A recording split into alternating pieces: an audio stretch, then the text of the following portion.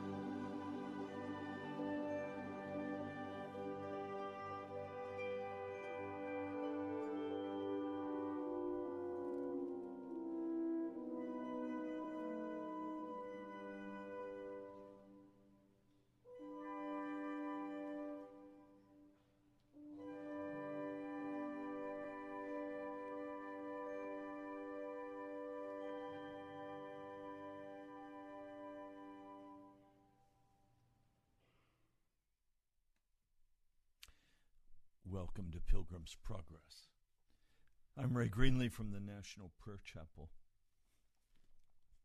I stood in Bethlehem just a short time ago. I stood in the city square and I thought about Jesus and the birth. I was stunned by how angry the little town of Bethlehem is today. Christians are being driven out. There will soon be no more Christians in Bethlehem. A dirty, ugly little town. That's where Jesus came.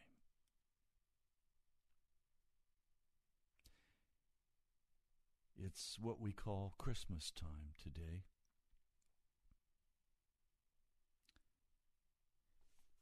It's a time of reflection, a time to think about what we're really doing with our lives? This was not an easy time when Jesus was born. It was not, of course, December 25, probably sometime in the spring. But Jesus was born of a virgin. He was born not as the King of Kings and Lord of Lords, although he was that. He was born as a baby. And this was a very difficult time for Joseph. We find the story in Matthew, the first chapter. We find that Mary was betrothed or engaged to Joseph. They had not yet come together sexually, and she was found to be with child out from the Holy Spirit. But Joseph didn't know that. He'd heard her story. He was an older man. The scriptures say in verse 19, but Joseph, her husband, being righteous, Joseph, her husband, being righteous, did not want to disgrace her, so decided to secretly divorce her or break the engagement. Now his thinking having been with reference to those things, he was very troubled. He was disturbed. He was grieved. He thought she'd been unfaithful to him. He loved her. But suddenly an angel of the Lord appeared to him in a dream. And he said, Joseph, son of David, you may not fear to take Mary your wife, for the one having been conceived in her is out from the Holy Spirit. She will bring forth a son, and you will call his name Jesus. Mark it well. In the Greek, this is a high emphasis. Look, mark this very well. This is important. He himself will save his people from their sins.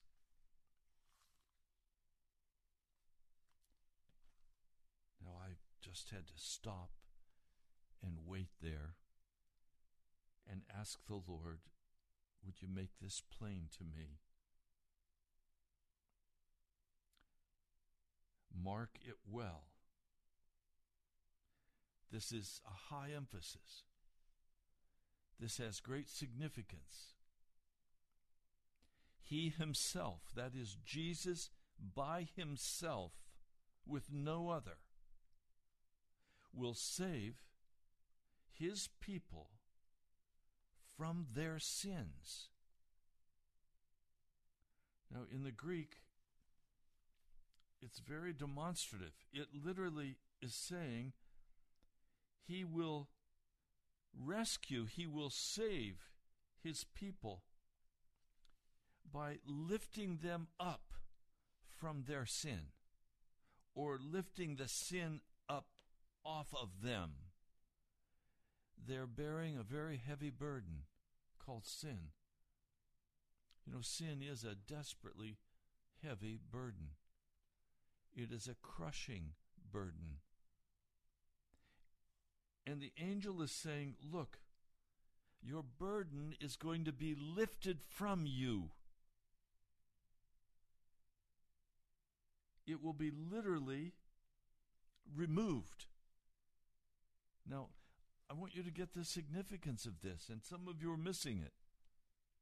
He's not saying you will continue to walk in your sin, but grace will cover you so that you'll be okay with God, because when God looks at you, he won't see you, he'll see Jesus. That's not what it says. Don't interpret the Scripture with what the Scripture does not say. Don't make the Scripture fit your preconceived ideas. Listen to what the literal words of Scripture are saying.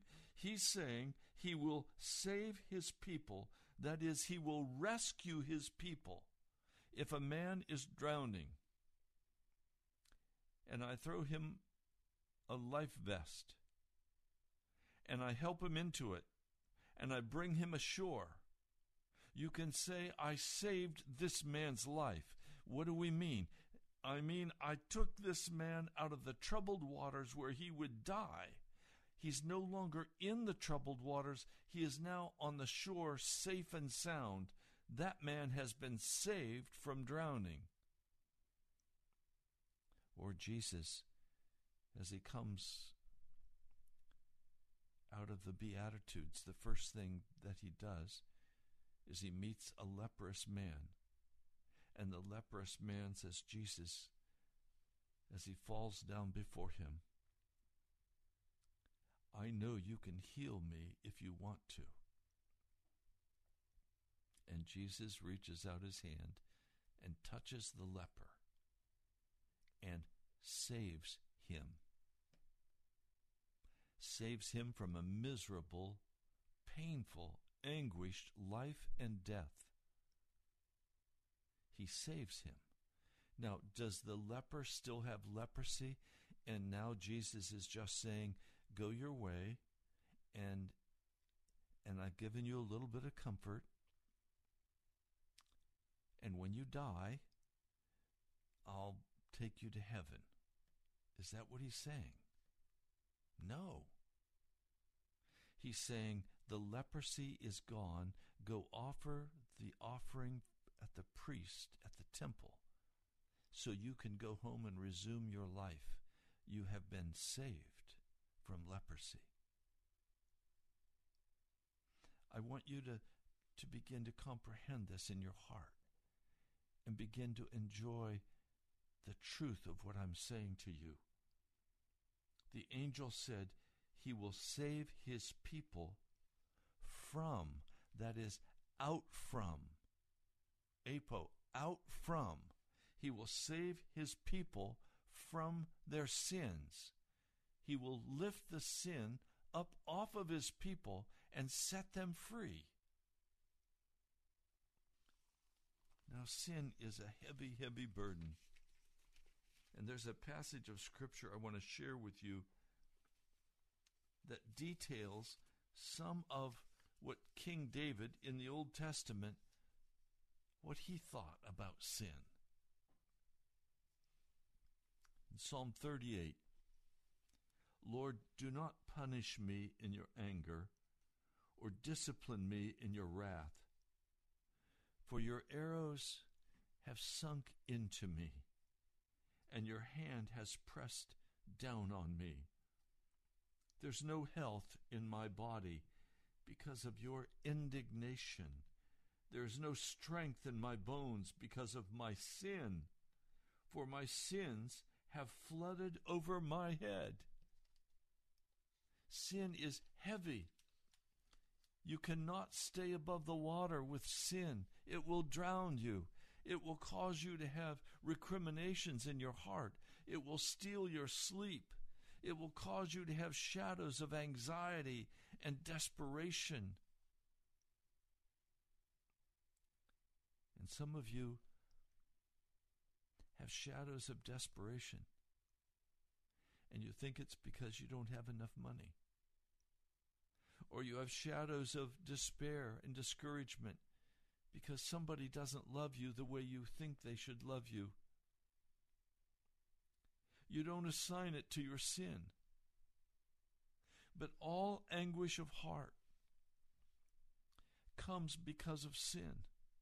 Maybe not your sin, but someone's sin. Jesus anguished on the cross. But it wasn't because of his sin. The Garden of Gethsemane, he bled like sweat. It was blood coming out. He anguished. But it wasn't because he was a sinner. But for us, now all anguish is caused. All All suffering flows out of sin. Again, maybe not our sin, but it's out of sin.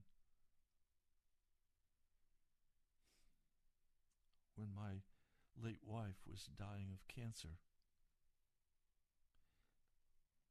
people said, it's because she's a great sinner. No, she was a saint. She was clean before Jesus. But her suffering was very much because of sin, because we live in a world filled with sin. But I want you to hear me, that sin in your life becomes a burden that causes you great anxiety if you're conscious. Now, you can be very unconscious. I've met people who are in great misery because they don't have enough money to pay for their bills, but they don't recognize that it's flowing out of their own sin. And when I ask them if they're right with you, they say, oh yes, I'm right with Jesus. But they don't understand. They've not been convicted of their sin. It's a good thing to begin to recognize the heavy burden we carry on our back, if we carry that burden. You remember the story of Pilgrim in the book by Jonathan Bunyan. It was a man carrying a heavy burden on his back. The burden was identified after he began to read the scriptures, and he began to see that God was going to bring judgment against him for his sin, and he began to identify his sin because the scripture describes what is sin. David said, my wounds are foul and festering because of my foolishness. I am bent over and brought low. All day long I go around in mourning. For my loins are full of burning pain, and there is no health in my body. I am faint and severely crushed. I groan because of the anguish of my heart. Lord, my every desire is known to you. My sighing is not hidden from you. My heart races. My strength leaves me, and even the light of my eyes has failed.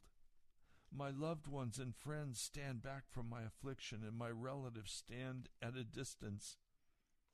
Those who seek my life set traps, and those who want to harm me threaten to destroy me. They plot treachery all day long. I'm like a deaf person. I do not hear. I'm like a speechless person who does not open his mouth. I'm like a man who does not hear and has no arguments in his mouth. I put my hope in you, Lord. You will answer, Lord, my God, for I said, don't let them rejoice over me, those who are arrogant toward me when I stumble. For I'm about to fall, and my pain is constantly with me, so I confess my guilt. I am anxious because of my sin. My enemies are vigorous and powerful. Many hate me for no reason. Those who repay evil for good attack me for pursuing good. Lord, Lord, do not abandon me. My God, do not be far from me. Hurry to help me, Lord, my Savior. It's David's desperate cry. He knows his sin. And his sin is an exceedingly heavy burden that is pressing down upon him. And he is broken by it. His health is broken by it. He's in a desperate place. I know today some of you who are listening to this broadcast are in a desperate place. You're in a desperate place. And you're crying out, Lord, Lord, save me. Rescue me.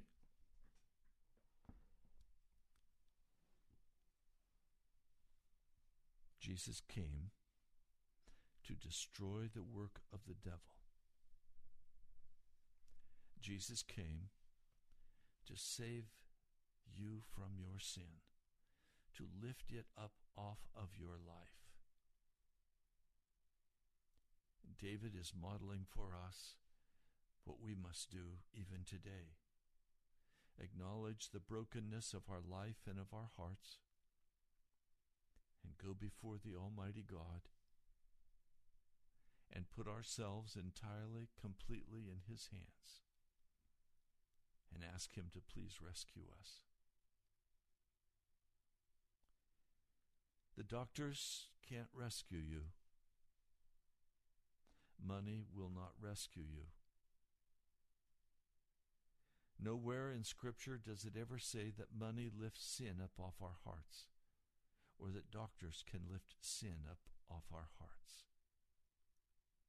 The only answer is found in the man Jesus, born in the manger in Bethlehem. Now, some of you think of Jesus as a symbol of peace and goodwill. That's not really who Jesus was or is today. Jesus today is a kind shepherd. Jesus is merciful and compassionate, particularly toward the poor and the broken. Jesus came to save us from our sin. Now, it came to pass in those days that a decree went out from Caesar Augustus to register all the inhabited world. This was the first census while Quirinius is ruling Syria. And they were all going to be registered, each one to his own city.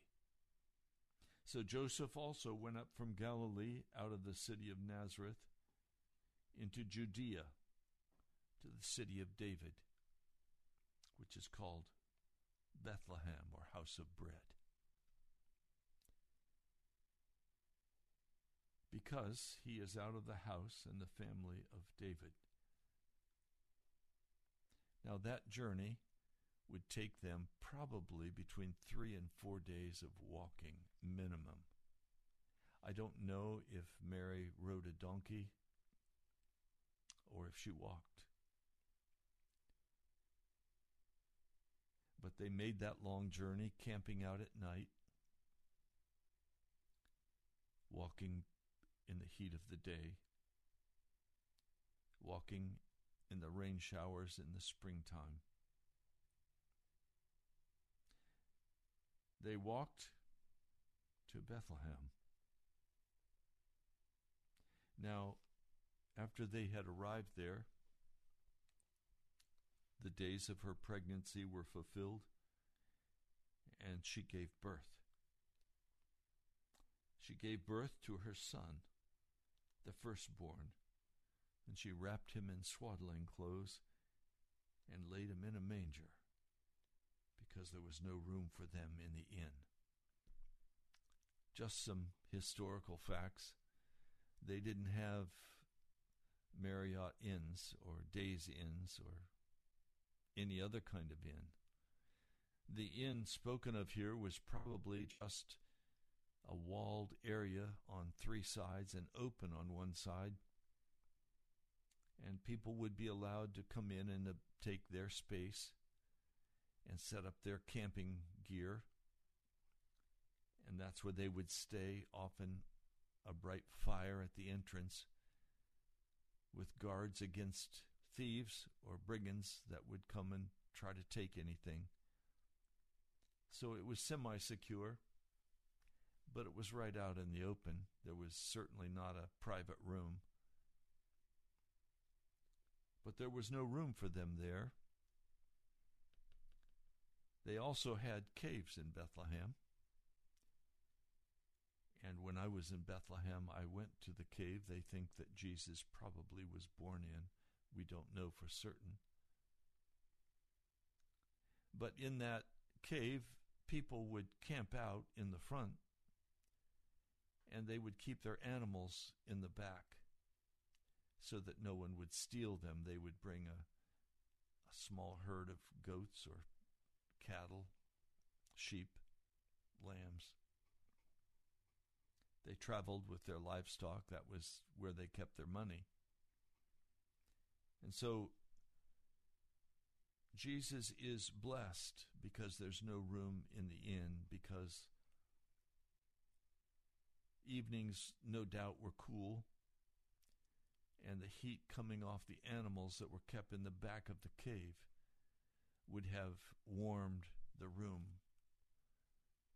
in that area where Mary and Joseph could set up their small camping. And the only place to lay the baby was in the manger, a feed trough for animals. But no doubt with fresh hay, and everybody very excited to see the birth of a child. Everyone, I'm sure, came to see this child. A very humble family, without financial resources. He was a carpenter, as it's traditionally said, but probably not, probably a stonemason, because there were not many trees and not much wood to work with. Almost everything was built with stone. So he probably was more of a stonemason. He might find some work there. But no doubt it was a time of great stress. And they were carefully husbanding the small amount of money they had with them. Now, Jesus is born. They wrap him in the swaddling clothes. They lay him in the manger. And there were shepherds in that same area of Bethlehem. And there are also today shepherds. I saw them with their sheep staying out in the fields. And the shepherds were awake. They were keeping the night watch, taking turns watching over their sheep. Some would sleep and some would be awake. And then suddenly, an angel of the Lord appeared to them. The glory of the Lord shone round them, and they were terrified. I mean, suddenly the sky just lit up. Everything was brilliantly lit in the camp. The angel said to them, "Stop being afraid." Stop being afraid. We say, "Fear not." No, what he was literally saying was saying, stop being afraid. I want you today, if you don't hear anything else I say, I want you to let this sink into your soul. Jesus came to save you from the heavy burden of sin on your life. He came to save you. That is, to remove the sin from your life, to make you innocent, to make you righteous, to wash you, to scrub you, to break every addiction. Some of you listening today are deep into alcohol addiction, or you're deep into opiates, or some other drug. Jesus can break that addiction right now if you're willing to let him. Some of you are deep into pornography. Some of you are deep into having an affair, committing adultery, or fornicating. Some of you are just flat out liars, thieves. I'm coming today to say to you, those heavy burdens of sin that you're carrying, Jesus came to pick up from you, to remove them, to lift them off of your heart. Some of you are hopeless in your heart because you don't see any escape. You don't see any way through financially or physically. You're at the end of the rope. Thank you, Jesus. That's where he comes and helps us. And he says to you, stop being afraid. Now, the only reason you should stop being afraid is because you're going to be rescued. And you are going to be rescued. Jesus came to seek and save the lost. Do you need a total change in your life? Some of you are so bored with what you're doing. You just grind out day after day because that's what you have to do to survive, you think. Some of you own a company, and the company is going the wrong direction as far as you're concerned, and you don't know how to turn it around. Some of you in partnership with your brother or someone else, and you hate it. You're miserable. You're bored. You're dying. Jesus came to lift that up off of you. And he's saying to you, stop being afraid. In other words, come alive. Lift up your head. Your redemption draws near. Jesus can deliver you from whatever the circumstances are today that you find binding you and discouraging you and casting you down. Jesus came to rescue you, to lift up that heavy burden off your heart. The angel said, stop being afraid. He says, you've got to understand this. I am announcing good news to you. I'm coming today on this broadcast, and I'm saying to you, stop being afraid. I have awesome news for you.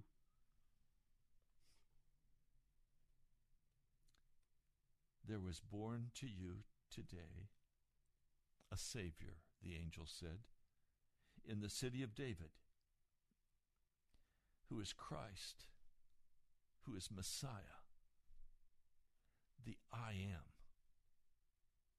Remember when the Lord appeared to Moses out there in that wilderness, in that desert, in the burning bush? And he gave him directions that he was supposed to go and rescue the children of Israel. He'd already been there. He'd already done that. He'd tried. He'd failed. They'd almost killed him. He had to run for his life. And now he was safe out in the wilderness of Moab with his wife and his two children, and life was good. He didn't need anything. And the Lord came and said, "Now go bring my people out of Egypt." And in that conversation, he said to him, "Well, who should I say is sending me?" The answer was, I am. I am is sending you. And now we're hearing the angel is saying, it is Christ, the I am. It's the same person who was born in Bethlehem as stood with Moses beside that burning bush and gave directions. It was the same Jesus who spoke the 10 Commandments from Mount Sinai. It was the same Jesus who walked with the children of Israel. And they all refused to stop being afraid. They all refused to believe in him. And so they died in the wilderness. The only way you can live, the only way you can make it through what you're facing is to believe in the Lord Jesus Christ. He is the I am. He is Christ the Lord. And this is the sign for you. You will find the infant, having been wrapped in swaddling clothes, lying in a manger. I wonder if the angel almost misspoke. I wonder if what he wanted to say is, you will find our commander-in-chief wrapped in swaddling clothes lying in a manger, because that's who he was. Jesus, the infant child, was the commander of heaven and earth, the owner of heaven and earth, the creator of heaven and earth, the one who spoke from Mount Sinai. This is the I am God. Jesus is the I am God. And suddenly, it's like, the way I see it is that an angel was commissioned to go and make this announcement to these poor shepherds. But other angels, I think, must have said, hey, can I go too? Can I go too? Can I go? Can I go? And the Father said, yes, you can go, but stay out of sight. Let him make the announcement. So he made the announcement. But suddenly, this whole angelic host bursts out in brilliant light, praising God and saying, glory to God in the highest, and upon earth peace among people of divine favor. They couldn't contain themselves. The angels were so excited about this occurrence, about this birth of their Master, of their Lord. They were so excited about the birth of Jesus, they didn't understand how he could possibly do this. But he was coming as their Messiah, the people's Messiah, to save them from their sin. Now, let me bring a different perspective in on this. Jesus wasn't just coming to save human beings. These human beings had been created in the image of God. They'd been molded by the hand of God out of the dirt. Then he bent down and breathed into them the breath of life, and they became living souls. And now, the weakest of God's creation, the ones who are to become the very wife of God, the devil says, oh, no, you don't. The most powerful being that God had created was the devil, Lucifer, son of the morning, the archangel. But he rebelled against God and was cast out. And the earth was part of where he roamed. And he came and said, I will deceive these people that belong to the Lord, and I will steal them. And God will see, and the universe will see how foolish God was and how impossible it is to serve him. And they will say, see, Satan was right. God, you are unfair. And suddenly we have laid out on the stage of the universe a play, a dramatic play, a tragic play. A play where it is good against evil. The reputation of God is on the line. It didn't take Satan very long to seduce Eve, and the way into Adam's heart was through his beautiful wife Eve, and it's still very often that way.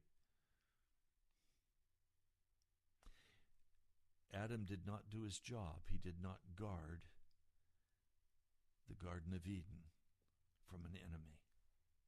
He could have commanded that serpent to depart and never return. He could have asked the Lord God of heaven to send a guardian angel to protect the entrance. He had many options. He did not use them. He did not do what God had commanded, which was to care for the garden, because he let a serpent in. And now this couple, with one sin, joins the rebellion of the devil. And now all of their offspring are created after their kind. Remember, that was the rule of creation. Everything created after its own kind. Horses produce horses. Cows produce cows. You don't find dogs being born of a cat, or a cat being born of a dog. Each produce after its kind. That's the rule of creation. And now we have Adam the sinner man and Eve the sinner woman. And they create after their kind. And so we have Cain and Abel. A murder. Sin is the most horrific, detestable, ugly thing in all of the universe because it leads to brokenness. It leads to death. It leads to breakups in marriages. Every divorce that takes place, you can take it back to sin. What a shame when Christians divorce. It says one or both are walking under the banner of the devil, walking in sin. Christian brother sues another Christian brother. They go to court. 2 Christians. Paul said it was a shame. Why don't you rather be cheated than bring shame on the name of Jesus? Sin is ugly. And it reared its ugly demonic head in the Garden of Eden. And out of that flowed all that has happened upon the earth, the wars, the conflict. I was crying out to Jesus last night. For a long time I didn't cry. I never cried. Now it seems like that's all I can do. I was weeping before the Lord and saying, Lord, this whole impeachment thing is so ugly. It is so demonic. It is so wicked. The conflict, the wars, the war in Syria, the war in Yemen, the civil war in Nigeria, the Sudan, Iraq, Afghanistan. Many of them started by America. The conflict between America and China, America and Russia. On every level, the flowing tide of desperate evil is rearing its head in every unclean thing. Marriage has been destroyed in America. Children are being destroyed and sexually abused in America. Women have been such an object of terrible persecution in this world. Women have been abused by men in every respect. That breaks my heart. I'm saying, Lord, look what sin is doing to us. We need our Savior to come and lift the sin from our hearts.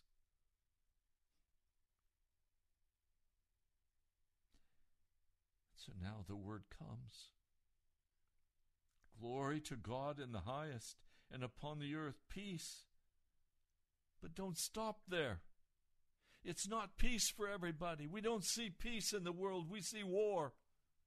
We don't see peace in the family. We see war. We don't see peace in America. Right now it looks like the state of Virginia, the wicked governor of Virginia, is doing everything he can to start a civil war, thinking that he can turn back the Second Amendment. so that people can't defend themselves from those who will attack. It's a natural born right of every human being to protect themselves. But our wicked governor in Virginia says, no, we're going to take your guns.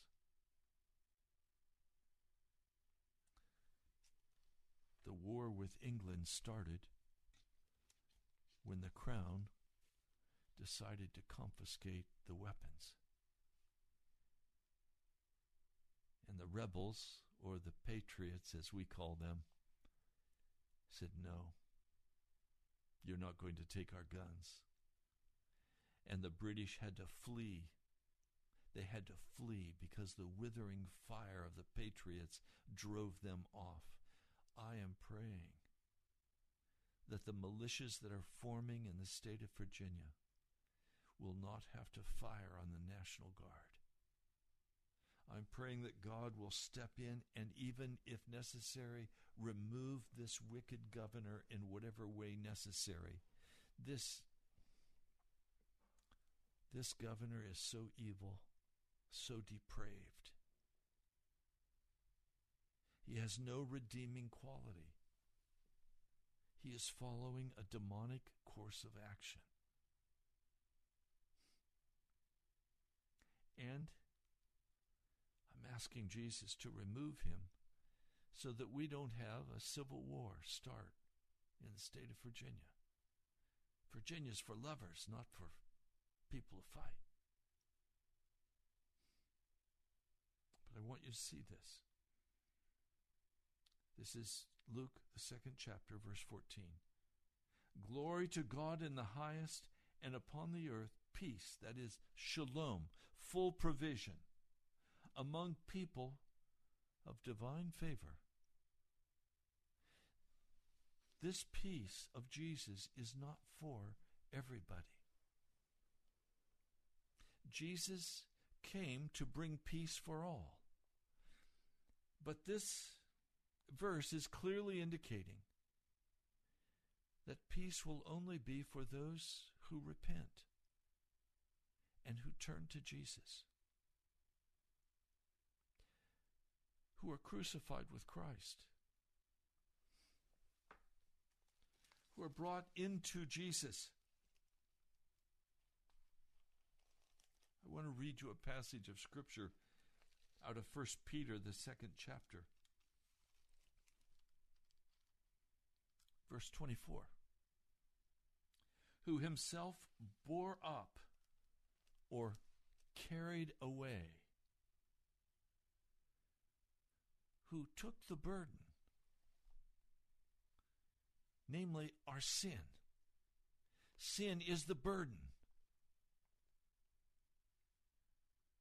Jesus himself bore our sins in his body. He didn't become sin. He bore the sins on his body, on the tree, that we, having died to the sins, might live in the sphere of righteousness or innocence. Real life-changing innocence.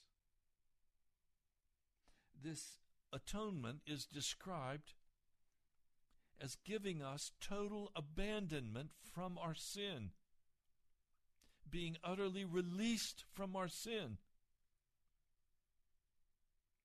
By the word of whom you are restored, by the wound of whom you are restored.